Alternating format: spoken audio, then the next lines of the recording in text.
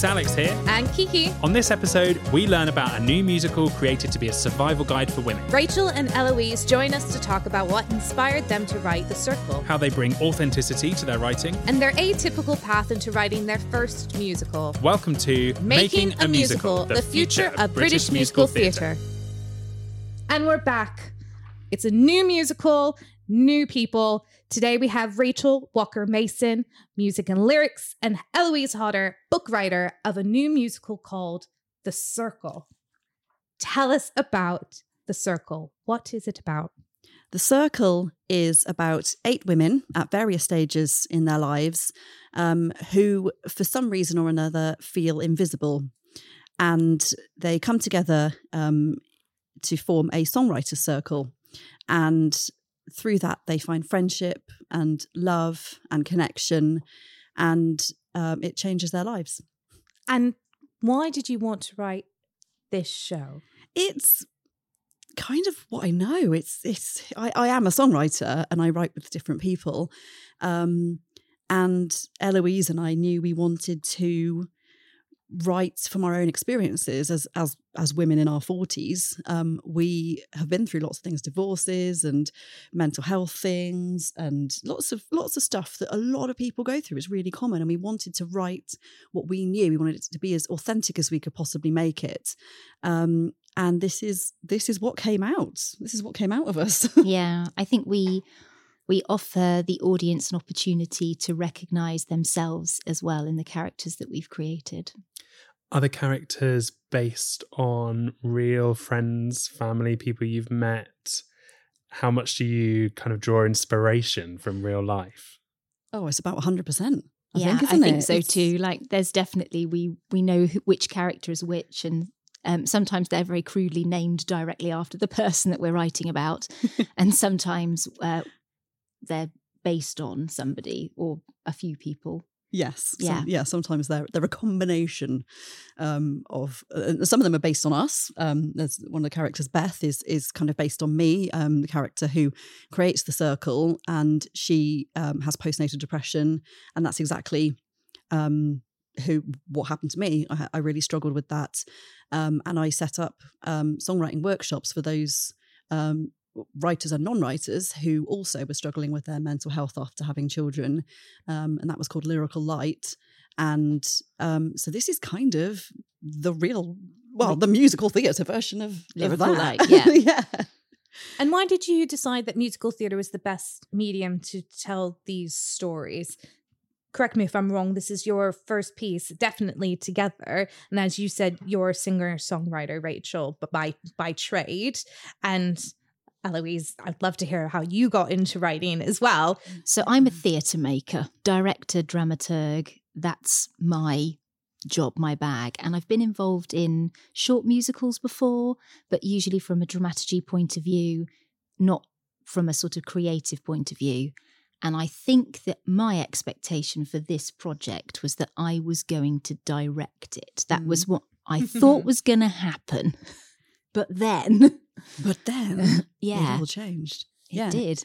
It's basically my best friend's fault entirely. Abby Green, who will probably listen to this at some point, who is my best friend in the whole world, and we both teach musical theatre and we love musicals, and we go to London quite often for research trips to watch musicals, because then we have to teach the musicals. So we're like, we need to go. Of course you do. And we go and see some shows and have lunch and then come back again. And we were driving back from one such musical, and she said, "You could do that." And I said, "What do you mean?" She went, "You could write that." I was like, What? And she said, "You can write a musical. When are you going to write a musical?" And basically just in very gentle way bullied me into doing it. And you can't really say no to your best friend because you're going to keep seeing them. So, I couldn't fall out with her. So I remember saying, "What would I write?" And she went, "No, I don't." She went, "Yeah, you do." So the whole journey back to Bristol was just Abby telling me that I could totally do this. And I'd never really thought about it before. I love the medium of musical theatre. I love it. I love musicals. I love teaching musicals. I love singing musicals, but I'd never thought about it. And then, once she'd forced me into, writing this, I thought, well, I'm not a script writer. And it was August 2021 that Abby forced me to do this, and it was you had only just started. Yeah, so I'd Abby. been working with Abby for precisely no days. Yes, 0 days. 0 days. Yeah. By the point that you went for your last visit and that conversation had happened. So I think that conversation would have happened on a Saturday. Yes, probably. And then the following Tuesday, or possibly Monday, Abby and I met because we both work at the same institution, which is UCW. So that conversation started happening. UCW is known for creating new musicals, for showcasing and workshopping new musicals. So the year before ours, it was Rob Rakiki's Experience Marianus. Experience Marianus, yeah, that new piece. So we had a tough act to follow as well. That was noisy. Which was quite something. And yeah, like I said, Abby was kind of like, oh, I know that the musical's going to have a lot of gritty female issues that it discusses. So it definitely needs a female director. And maybe that would be you, Elle, given that my sort of previous work had involved a piece about Grenfell and, you know, other things that were gritty and so on. So I was like, oh yeah, great, fine, yeah, send it my way. Who's going to be looking after the actors at that time? You know, fabulous. And then we realised you didn't have a book. No, didn't have a book, which is kind of important, is it not, for a musical? And I'm not really someone it wouldn't have been great if it's a key ingredient, I hear. It's otherwise it's just a load of songs, and that's not really a musical, is it? It's just some songs. So Eloise basically got roped into. Well, no, Abby was then like, Elle, you should write the book. It was her again, wasn't it? So, Elle, you should write the book. And I was like, but I roll around on the floor for a living. I go into a room, sometimes with other actors, sometimes alone, and I physically make the work, or I experiment until I've got something. And then eventually a book might be created if a technician needs to light it for us or something like that. You know, like there wouldn't necessarily need to be a book because we might all be kind of quite self-sufficient and everybody would know what was happening, which is the nature of devising. So then we met, didn't we? We arranged a meeting. Mm-hmm. I came over to your house. We were both without children that day because between us we have 4 children. And we adore them, but they're young, they're little ones, they're little still, primary school. So this morning we had the school run. We were like, get to London after the school run. So someone else is picking up today after school, but working around your kids. Someone else's, hooray. Exactly. So I came over to yours, we had tea and chocolate, which has been the mainstay of our writing. Can't do it without tea and chocolate. And we just talked about loads of stuff in our lives, and we had so much in common with stuff that's happened, good stuff, bad stuff. And that started to form the basis of who the characters were going to be and how they interacted and how they supported each other. And that was, January 2022, wasn't it? So, yeah. And then, incredibly, so Abby, my best friend, works at UCW where they do devise new theatre. And she said, what am I going to do with this musical now that we've got this idea? And she was like, well, we can do it as our devised piece for our second years for their workshopping. I was like, what? That's crazy. Like, how many people get that? I was like, that's just amazing. So it meant we had to actually write it. Yeah. We were on a deadline. Yeah, we had to actually do it, which was the best possible thing because we would never have done it otherwise. It's just when there's no deadline, especially as creatives, we kind of think about stuff, but we just don't finish things because there's no need to. And you take on other projects and you're busy directing other shows and running your other lives as well and managing everything else. Yeah, but we had to do it. And so we did. And then it was workshopped as part of the second year's degree work, and they were amazing. We had this incredible group. We were just so blessed, weren't we? They were incredible, and they really took it on, and they were advocating for their characters. They were we couldn't have had a better group. They were amazing, and changes got made to it because as we were going, so the piece by the time it was performed as the workshop was completely different to what they read 2 weeks before, and they just ran with it, and they were so creative and amazing. We adapted things as we went because their ideas were so good. Yeah, we went into the room and we'd look at something that was on paper, it worked quite well, but then actually when it was up on its feet, it wasn't functioning in the same way as we'd like it to. So suggestions were made and ideas were had and meetings were had, and then I'd be rewriting it sort of 3:00 in the morning and firing off scripts or not firing off scripts sometimes, and then getting lost in some kind of ether, having to refine them again. So me writing songs that like, we need a new opening song. Yeah, we need a new opening song. I'll go home and write that. 10 minutes writing that, and then I learned it the next day. I don't want to say it like this. Can I say it like that? Yes, if it trips off the tongue more easily. And So how much do you think it changed during that actual workshop process? It did become quite a different piece. There were things that became really different, and extra scenes were added. Storylines were bulked. Extra songs went in, or songs were changed. Mm-hmm. Material was edited.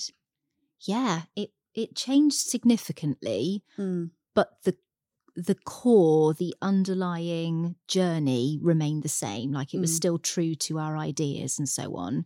Because I don't think we'd have deviated from that, would we? No. So that the pods of the characters were basically what we wrote, but they got there in a slightly different way sometimes, and it just felt more natural. It was yes, it still achieved the same aim, but in a way that just felt more real, because it was suddenly real people saying those words and saying, "Oh, this, I'm not sure about this line. Can I?" Yeah, and you were perfectly happy with them changing stuff, and they were great with ideas, absolutely brilliant. And we had an amazing director, Kate Pascoe, who just kind of captured it, and the staging was very kind of come from away, and that there's just chairs and it just moves around, and she just totally, it was like, if I could direct, that's what my brain would do. And so she just did it. She was like an extension of the two of us. She was amazing. I think that because I work mostly as a movement and physical practitioner, I wrote something that was very fluid, and the transitions were everything in the piece, which was something I communicated very early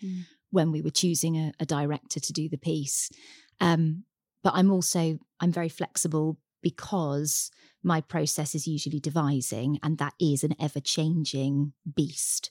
And, you can run something, and actually it will be into a tour, and it might evolve into something slightly different because of audience reactions or something like that. So when the cast were, I was like, try it, see what it looks like. They were quite fortunate that they had the two of us sort of going, yep, let's have a look at that then. You know, there was no... Give it a go. Yeah, there was no sort of, no, that is what we have written and this is what will be done. So... I think what's really exciting to hear is just the authenticity of this piece and how much it stays true to your personal experiences, but also your shared language of theatre. And I think that's what's really exciting and potentially unique to you and this process, is it just is unapologetically leaning into your strengths. And I think that's when you find something really, really exciting. And, hopefully when it reaches a stage, where we see it on stage, that I can feel that already coming through just talking to you about it. And I think actually it's a really good opportunity to listen to one of the songs we have. So we have Drown Without Water, which is actually also a finalist for the Styles and Drew Prize for Best New Song. Do you want to give us a little bit of context around the song, potentially where it fits within the show, who's singing it? Yep, so it's Beth, who's the character that's loosely based on me. She created the circle, so throughout the musical, that she's struggled a bit with her mental health. She talks about it a bit, but not very much. And then towards the end of the show, you find out what she's been struggling with and why she set up the circle, why she created it. And it's basically to save her, because she was pretty much suicidal at that point, had postpartum psychosis and anxiety and postnatal depression, all these horrible things that happened. It's like 1 in 9 women have that, and fathers as well. It's so common, and we don't talk about it because we feel ashamed, even though it's nothing to be ashamed of. But so Beth is based on me, and she sings Drown Without Water as the 11 o'clock number in the show, to kind of reveal what brought her to creating the circle, how low she really was. So it kind of goes through sort of different elements of postnatal depression, the kind of guilt and the anxiety and the shame, and she's talking about that. Even if she knows the person she loves is there, it almost doesn't matter because she's just drowning.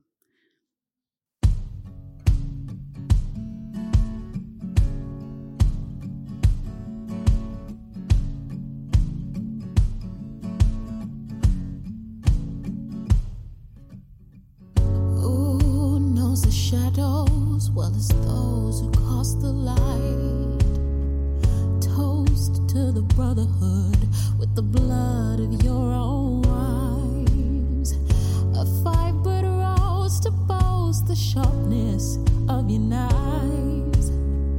The hosts of high society, and you throw us your scraps from the patriarchal feast. We'll run like rats to catch the fat from round your feet. Emaciated while we wait for what we need. The day the deities decree, let the women eat.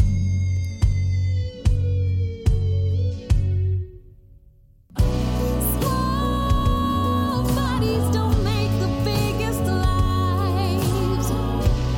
Born hungry, trying to survive. There's a storm coming to blow away your lies. Set your sisters free. Repeat after me and say, let the women eat.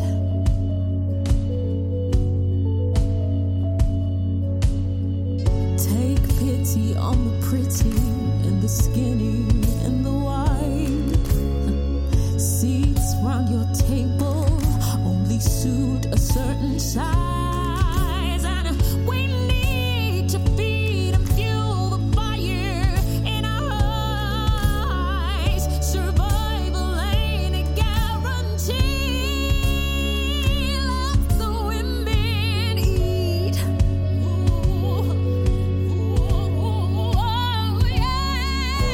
Small bodies don't make the biggest lives.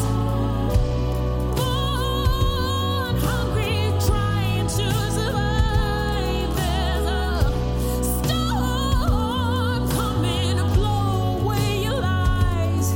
Set your sisters free. Repeat after me. Say, love. Who's gonna eat their words first? Give us our just desserts. Don't we deserve to be heard? But I'll die before I starve. Hung, dried, and cut and carved on the left side of my own heart. You're let the women eat. Let my people eat. Let the women eat. So, Rachel, obviously you have a singer-songwriter background, and actually we were just chatting while we were listening to the song about how important good songwriting is in good musical theatre writing. And I think that's something that maybe gets lost a bit in the dialogue of, who could and should be writing musicals. Actually, being able to write a cracking song is a really key part of making a whole musical work. And Drown Without Water is a perfect example of a cracking song. How do you bring your experience as a singer-songwriter into the process of writing a musical? I tend to just write from experience, or with a co-writer, we write about what they want to write. So if you're writing with authenticity at the centre, it tends to fit all right in a musical. If it's a musical about real life like this is like a slice of life. It's just real people being together and going through life. If you're writing a musical about a flying monkey in space or something, you probably don't want to be writing in a singer-songwriter style. Possibly, I don't know. But I think with this musical just felt like it needed more singer-songwritery things. So there's a lot of different genres within it, because I wanted all the different characters to have their own kind of genre of music, because why would they all sound the same when they're different people from different backgrounds? So there's some heavier rock ones, there's some country, there's some folk, there's soul, there's all kinds of different things. It's a bit of drum and bass. We keep saying, should we put some rap in it? And then, like, I can't really write rap. I'm no Lin-Manuel Miranda, so I can't do that. You know what? Knowing your limits as well is a good. I think that's good. Certainly, that's why I didn't write the script. Otherwise, it would be terrible. So yes, I think absolutely knowing your limits. And I co-wrote almost all the songs with different people, because I didn't want it to just be my music. I wanted it to represent women and be by different women. I've got a couple of guys in there who were very pro-women who co-wrote with us. So Gregor from Deacon Blue and Luke from Liz Loppy and people like that, who were just amazing supporters of women and things that we're doing. But yeah, all the others are women from across the world who are writers in different styles, and they loved being part of it. It was just amazing to write. Sometimes we wrote something just because we wanted to write it, and it went, oh my gosh, that would be perfect in the musical. Sometimes we intentionally went, I need to write this song for the musical, and so they just wrote that with me. So it was so we've got, if we got the entire creative crew together, it would be a lot of people. It's a lot of ladies. Got to fly a lot of people in from Australia ladies, and American. But maybe we'll do that one day. That would be One pretty day, cool. yeah. It's all together. When you break it down, talk the nitty gritty, because what we love to nerd out. We are, we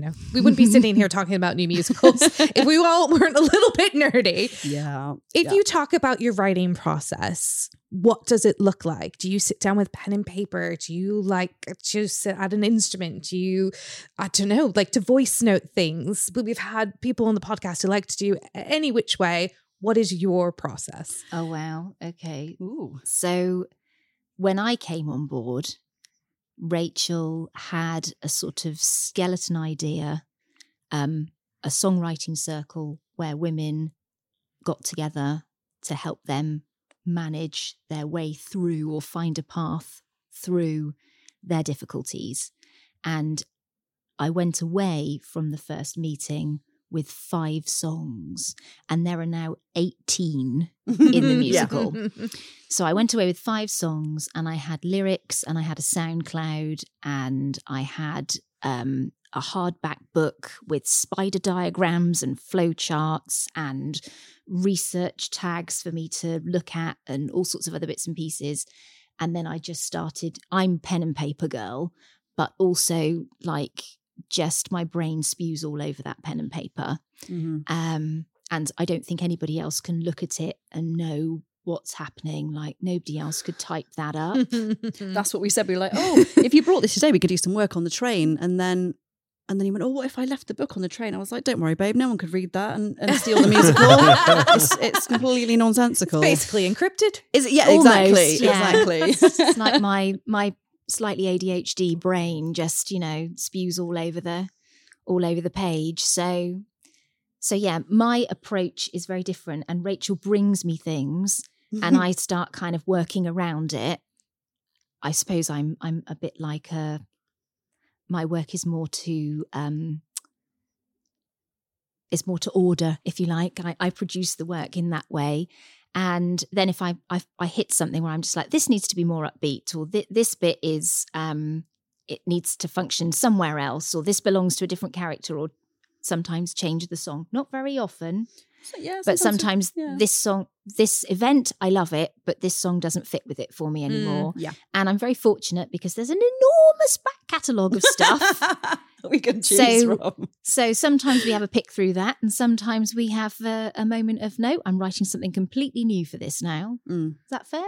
Definitely. Yeah. I'm not someone who's particularly precious about things like this song has to go in it. If it doesn't work, don't shoehorn it in. It's just because the audience will think, oh, what was that doing there? That didn't represent the character or something. So yeah, there were things that went in on the first workshopping that will eventually not be there because it just didn't quite work for the character. So we might use it somewhere else in the show. But yeah, my writing process is, well, I used to be a pen and paper kind of girl. And then I just became really paranoid that my house would burn down and that all my songwriting books would burn. They say, what would you save in a house that's on fire? And I used to be like, obviously my children and my husband and my cat, but the songwriting books, now it's a personalised letter from Lin-Manuel Miranda. So I would, he sent it for my 40th. My friend made him do it. Different friend who also forced, you've got some good theatre. friends. I know. I wonder if Lynn would like to come to the opening. That'd be amazing. Yes, please. I love him. But that's what I take, not the songbooks anymore, because I put everything in my phone in notes and then it's just in the cloud. So if there's ever a problem with the cloud, we're in serious trouble. I think everybody would be in serious trouble. This podcast certainly would be. Yeah, exactly. So I'm like, I just keep it all safe in the cloud rather than on paper. So, and then I can just send lyrics to people, bounce things around. And so when I'm songwriting, often it's in notes or it's in Google Docs and things. I tend to be more of a typing kind of person.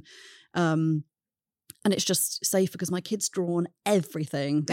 Everything is drawn on, like walls, everything. It's like, oh God. And you can't draw on a Google Doc. And you've got exactly. So I'm like, if I just type things, they can't get into my phone and they can't draw all over my stuff. So I can still actually read what I've written. And it's just, I just find it easier to plan things like that. So yeah, some of the songs were pre-written and just absolutely fitted in the musical. And then some of them I just wrote a new opening number with Jessie Dipper, who's amazing. And we wrote that specifically, that song, we were like, we need a new opener. I was like, I want a bigger opener. I want a big banger at the beginning, please. Yeah. So she wrote that and to order, and we sat and wrote it and then sent it to you. And thank you. That'll do. That'll do. So there's another couple I've got to write that specifically fit in particular places and need to do that. Yeah, that they've function. got jobs to do, haven't they? Exactly. Yeah. But the rest, they tend to sort of come out a bit like that. I think I've just got a weird brain. I can't do normal person stuff like cook or, do maths or anything. I'm really bad at maths. But I've always had synesthesia, so I can see music as colours. And when a song write's going well, it tastes like steak in my mouth, which is. What? Hold on, break that down for us. I mean, that's incredible. So, because I was going to ask about how you know that something is authentic when you've written it. And that sounds like a simple question, but is it that do you feel vulnerable when you share it with somebody? How do you know that something is like the gold that you're writing, but it's that it tastes like steak? Tastes like steak, yeah. Which I don't have that. I don't have the taste like steak, but I certainly had a script that was focusing on the infertility area, and I remember reading that to you and feeling quite like, oh gosh, because I just felt like I'd poured everything into it and was just sort of sat waiting for the reaction of which fortunately came was, wow, that's exactly what we need. Exactly. Yes. Thank goodness. But sharing those things is quite definitely hard. And so it's always good to have other ears, other people who are either in musical theatre or not, and you say, what do you think of this? And if they go, then you think, all right, that doesn't really hit the spot. But sometimes some things they just go, oh my gosh, that really, really touched me. And it's just being as normal as possible, I guess, about things. And that, particularly the infertility storyline, and then there's an abuse storyline and things that were hard to write, and close to home, and very close to home, because we've both been there, and it makes you feel a bit sick to write about it because it's like stuff that you've not exactly buried, but is with you. But there's a line in one of the songs that's we're reclaiming buried pain, and I think that's what the musical is. We're like, no, we're going to write about these things because a lot of people go through this. It's not just us by any means.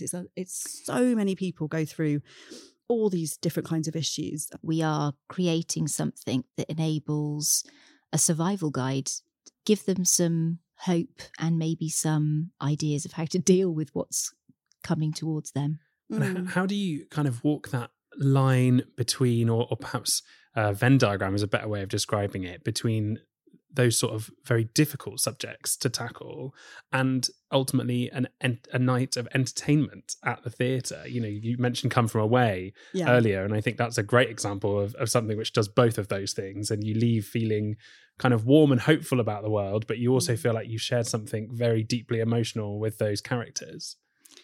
Yeah, how are we doing that? I don't know. Well, what we realised, because we went through it on paper, and we have like post-its everywhere. This song goes here, this song goes here. And we went, oh, there's an up song, there's a down song, there's an up song, there's a down song. That's fine. And then we watched it, workshop, and we were like, God, this is really sad. Everybody's crying. And I didn't realise it was that upsetting. And we were all sitting there. We and the walked audience out were just at the end, bawling, weren't they? and we were going to sort of thank people for coming and thank the cast for playing and so on, when it was in an original package of 94 minutes. And we were handing out questionnaires just to ask people, you know, which characters they liked, who would they like to see developed, which things resonated with them, what they hated, you know, if there was anything they wanted rid of, all of those sorts of things, which is now why the musical is 2.5 hours, because they wanted more of everybody, which was like, quite difficult actually. Yeah, we'd have to make it really long. Yeah.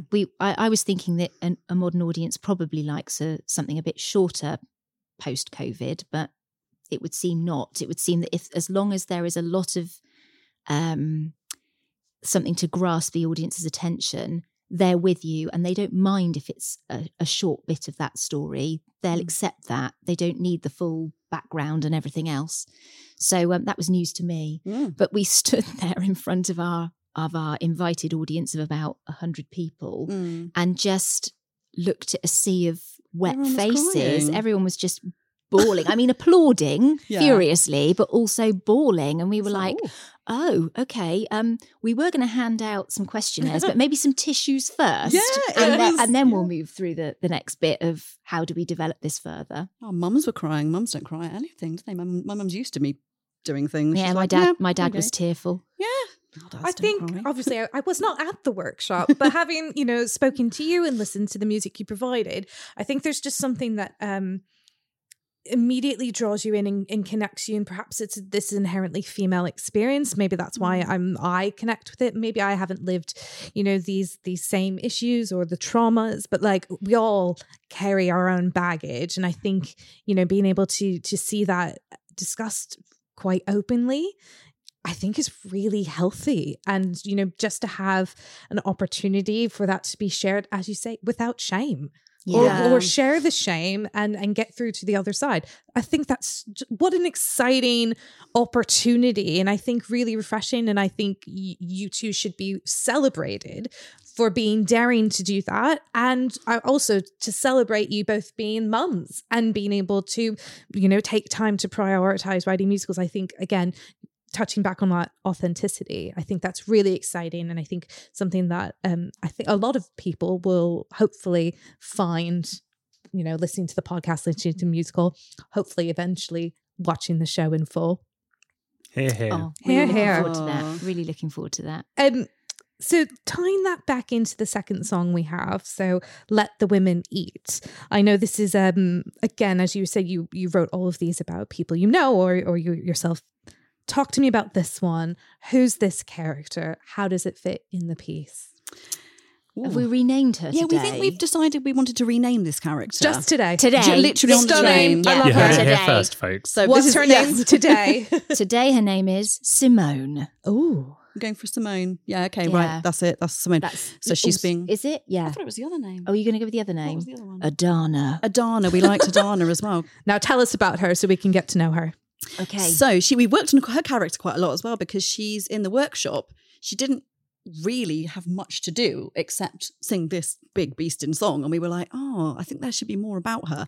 Yeah. So we've kind of made her into, so she's now a woman who's going through a divorce and she's got kids, and she meets another woman at the circle, and they kind of fall in love, and it's adorable. So that's quite sweet. I know. It's just a young blossoming little seedling, yeah, isn't it? Yeah. It's just a little bit of Yeah. So some cute songs about that. But at this point, she's singing about the way women are not given a seat at the table, and you have to kind of fight for things. So it's metaphorically, let the women eat, let us be there, let us be at the table. So and it's the amazing Sharon Rose who is singing this for us, who is one of my favourite singers of all time. She played Eliza in Hamilton recently, and she's in films, and she's just awesome. So this is her epic voice singing this song.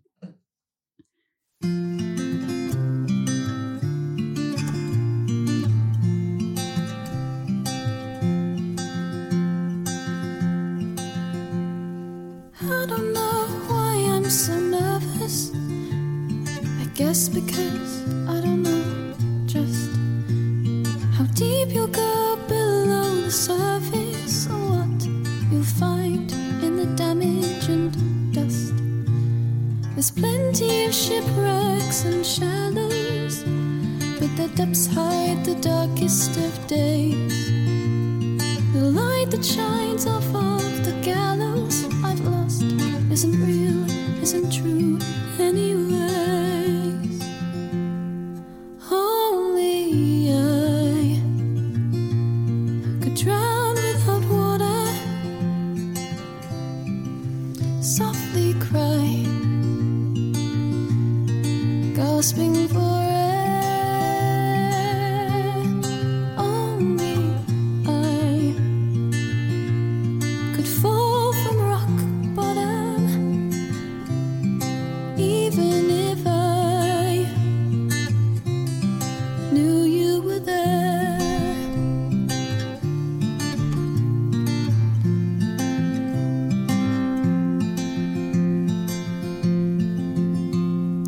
I don't know if I'll be nervous if I let you into the waves.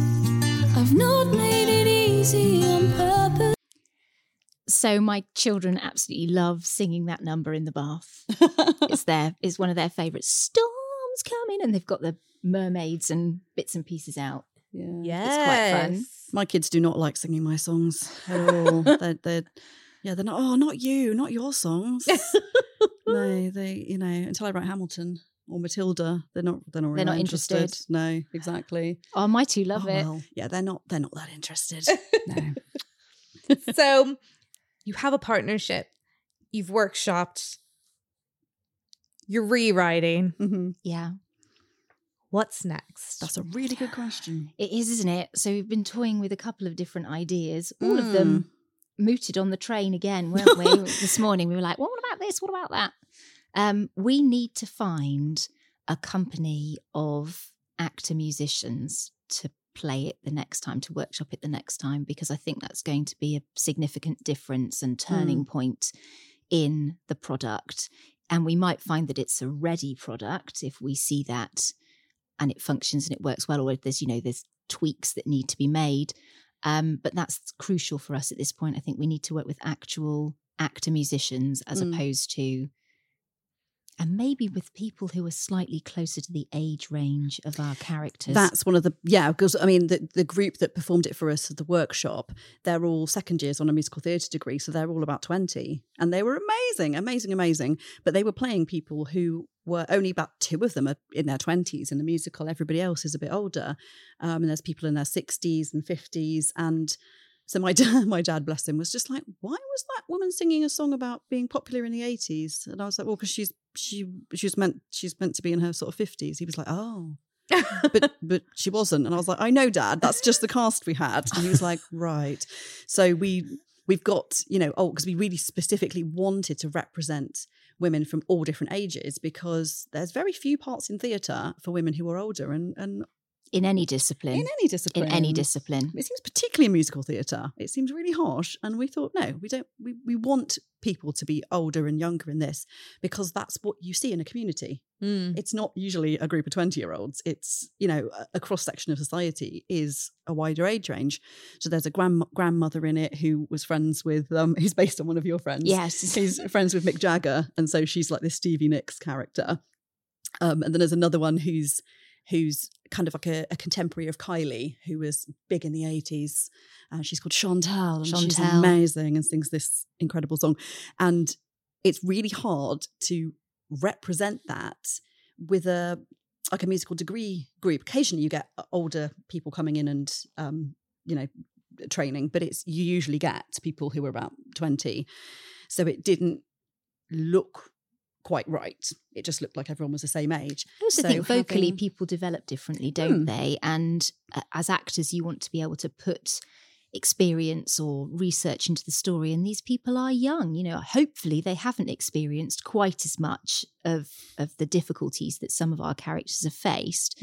So just for the authenticity, for the structure of the piece, we really need to push forwards now, I think, with a cast of actor musicians, and hopefully work with people that are older. Yeah, the age range right. Otherwise, not people that are older, people who are correctly aged. Yeah, for the absolutely. piece. Yeah, so that's another. Yeah, it's harder to do that unless you do a big open casting, and then you will get to people, because there are actors out there who are looking for those roles, and we'd be really happy to provide that role for them. That'd be really exciting. So yes, that's kind of the next step. So we're a little bit kind of like, where do we go? Yeah. Who wants to put on our musical for us? Basically is where we're at. Yes, that's where we're at now. Yeah. That sounds like it's a really exciting place. You're fine-tuning now. You're finding the right people to take the piece to that next step, whatever that may be. And then, I think everyone will be keen to have a chance to see it live and be in that space and sit in those feelings. Making a Musical is produced and hosted by Alex Jackson and Kiki Stevenson for The Other Palace. If you enjoyed this episode, subscribe and rate the podcast wherever you're listening to help us share new British musical theatre with audiences all around the world. You can submit your new musical to be featured on the podcast at theotherpalace.co.uk. That's it from us. Join us next time for more Making a Musical, the future of British musical theatre.